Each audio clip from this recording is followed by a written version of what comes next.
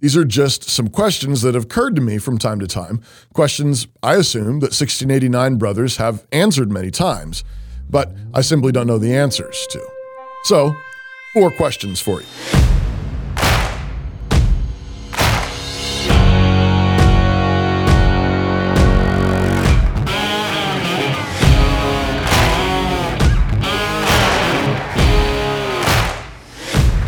The central debate between 1689 London Baptist brothers and 1646 Westminster Presbyterian brothers is the nature of the New Covenant.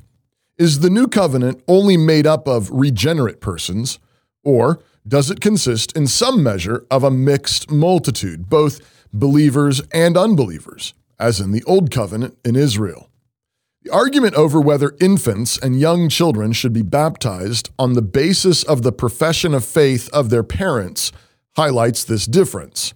The Presbyterian view holds greater continuity with the Old Covenant, that the promises are for those who believe and their children, while acknowledging that there are still some who come into the New Covenant who do not believe and are not regenerate.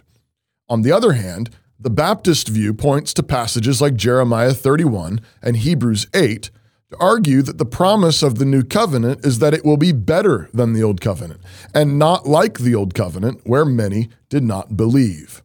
The strongest argument for this perspective, in my view, points to the efficacious ministry of Jesus as the mediator of this new and better covenant.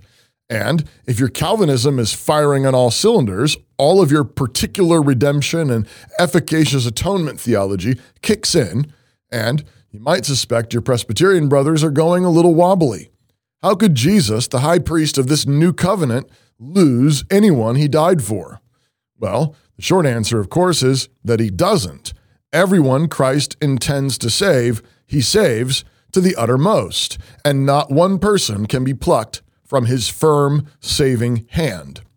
But there are other texts that describe a broader, more universal ministry, which some partake of and yet reject, which us Presbyterian types would point to as evidence that the New Covenant is something a bit broader than just the company of the elect. But I'm getting ahead of myself. Let me add one more thought before jumping into my questions for my 1689 Baptist brothers. I offer these questions in an honest spirit of curiosity, not gotcha questions at all, and for the sake of clarity. To anyone who cares to reply, thanks much.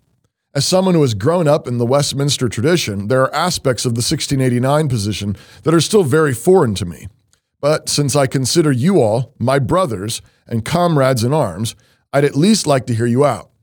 And related to this last point, I serve as a pastor in a community that has worked together with Reformed Baptist families for decades.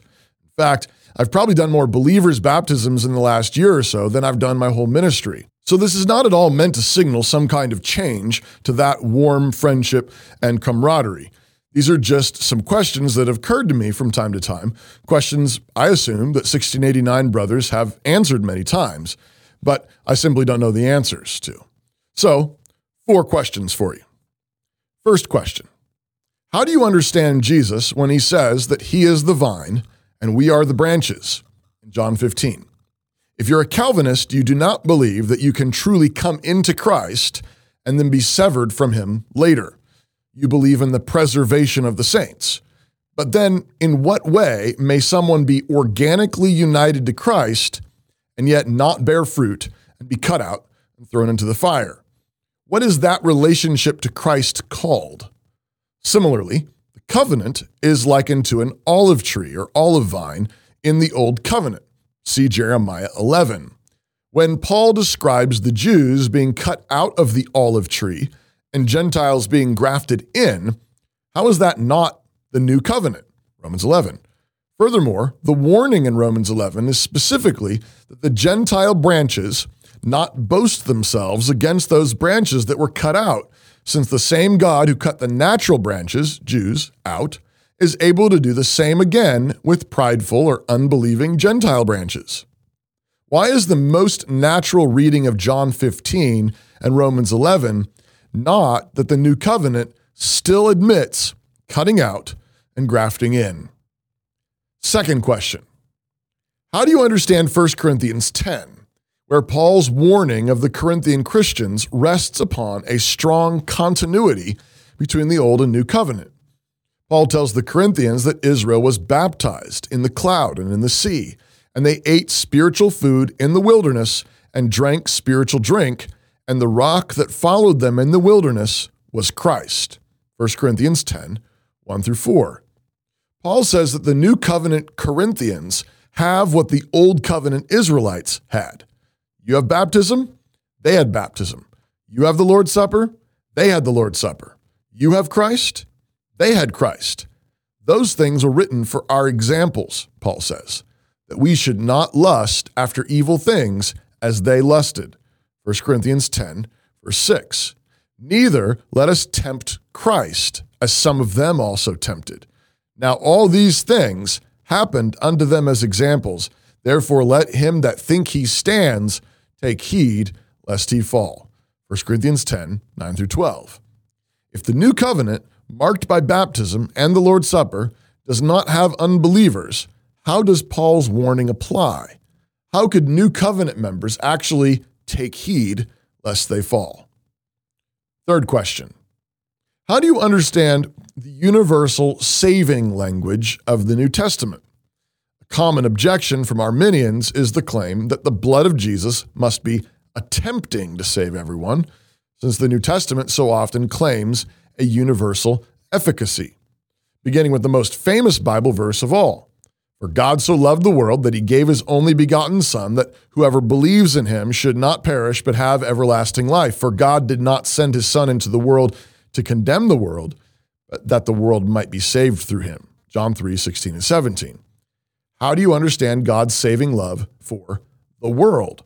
Or elsewhere, Jesus said that if he would be lifted up on the cross, he would draw all men to himself. And this he said, describing what kind of death he would die. John 12, 32 and 33. How do you understand Christ's promise to draw all men to himself? Perhaps most pointed would be the notion of propitiation, not only for our sins, but also for the whole world. 1 John 2, verse 2. How is Jesus the propitiation for the sins of the whole world? Now, the usual Calvinistic answer to these questions is a combination of recognizing that universal language need not be required to be absolutely universal in order to still be true, as well as an openness to distinguishing between sufficiency and efficiency. Christ's sacrifice was sufficient to save every last human being, but according to God's secret decretal will, it is only efficient to save the elect. The ultimate impact of Christ's saving work will be worldwide, and in the end, the total number of the saved will so overshadow the number of the damned that all men will have been drawn to Christ. I think these are reasonable explanations, but they expand the lexical theological possibilities of that universal language in the New Testament. Is Jesus drawing all men to himself? Did Jesus die to save the world? And my question is, if you are willing to recognize that the efficacy of the cross can be described in those universal terms without meaning an exhaustive and absolute universal application, why can't the same be true of Jeremiah 31 and Hebrews 8? Why can't those universalizing texts, they shall all know me, Jeremiah 31, Hebrews 8, be making a true theological and historical point? Compared to the efficacy of the Old Covenant, the New Covenant will be way more efficacious. The ministry of Jesus in heaven will be way more fruitful and way better, and therefore not like the Old Covenant in those ways. Fourth question. How do you explain the lack of significant argument and controversy surrounding the new exclusion of children from the covenants of promise in the New Testament? God's dealing with Israel by households and covenant promises for children and grandchildren were far more central to the Old Covenant than the general exclusion of the Gentiles. And yet, the inclusion of the Gentiles takes up portions of nearly every book of the New Testament. How could an even more monumental shift not have required at least another Jerusalem council and multiple mentions in Paul's letters? Instead, what we have are many clarifications about the change in ceremonial laws, for example, clean and unclean, holy days, circumcision, and the repeated insistence that circumcision is no longer the marker of covenant inclusion, etc., but not one mention that children are no longer automatically welcomed into the covenant with their believing parents. I suspect that the Baptist would likely point out the repeated emphasis on repentance and faith in the Lord Jesus as the new boundary marker in the New Testament.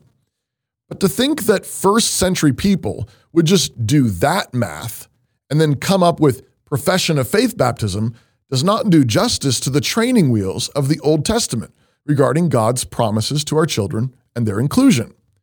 The Old Testament believers all knew that the true marker of true covenant fellowship was always repentance and faith. See Deuteronomy 10:16, Deuteronomy 30, verse 6, Galatians 3, 6 and 7, and Hebrews 11. They knew that the true covenant fellowship was always in repentance and faith, and yet their children had always been welcome. Abraham was justified by faith, and his children were included in the covenant. Emphasis on the necessity of repentance and faith isn't enough to imply that children are now excluded until they have their own personal profession of faith. Where are all the clarifying instructions that parents need to be sure of their children's faith before bringing them to baptism? I know that some of my Baptist brothers wish that us Presbyterians would put more emphasis on the word call in Acts 2. The promise is for you and for your children, and as many as are far off, as many as the Lord our God will call.